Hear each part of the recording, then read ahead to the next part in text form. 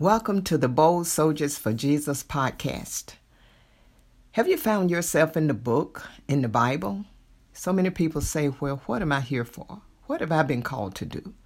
We can find ourselves in the book. We can know clearly what God will have us to do. We may not know the timing. We may yet to know the place. We may not know all of the specifics, but we can know in general why we're here. Jesus and John the Baptist found themselves in the book. It says of John in the book of John, chapter 1, verses 22 and 23. Then they said to him, it's talking about to John the Baptist. Then they said to John the Baptist, who are you, that we may give an answer to those who sent us? What do you have to say about yourself? He said, I am the voice of one crying in the wilderness, make straight the way of the Lord. Now John was speaking of himself, that was written, what was written of him in the book of Isaiah, chapter 40, verse 3. So evidently John must have been a student of the word. He knew exactly that was him who God has spoken of back in the book of Isaiah.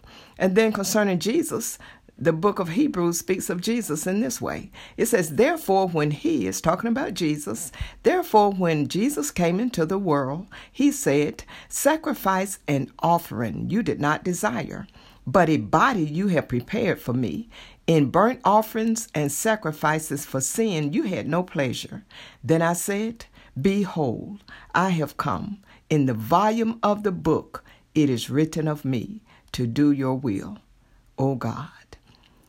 Jesus knew specifically what the will of God was for him. And he was determined that he was going to fulfill his Father's will. That's how we should have that same attitude. You know why?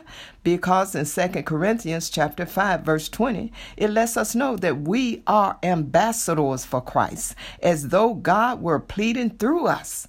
We implore you, the word of God says, we implore you on Christ's behalf, be reconciled to God.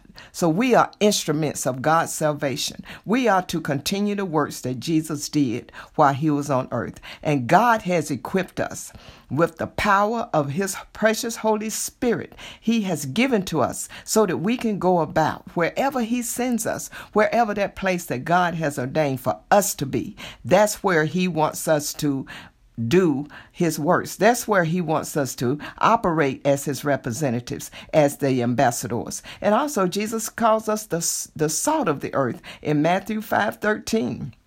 We are to be the salt of the earth. Where it seems like, everything is going wrong. Then when we are there, our presence there should bring some flavor into that situation. Also, Jesus calls us the light of the world in Matthew chapter 5, verse 14. Wherever there's darkness, everybody in the room could be walking in darkness.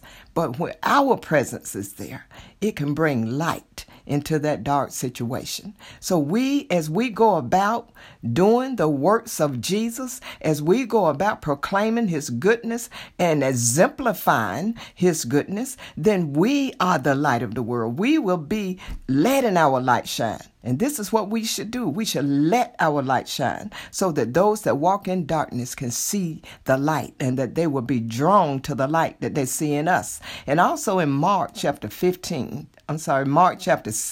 verse 15, it says, and he said, it's talking about Jesus, and Jesus said to them, go into all the world and preach the gospel to every creature.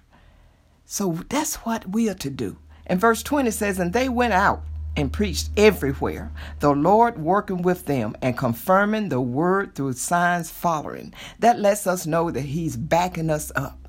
When we go out, when we step out boldly and doing what we are supposed to be doing on this earth, touching lives to the glory of God, bringing the lost back into the good relationship with God the Father that he has ordained for it to be, then we can experience him confirming that word through signs following.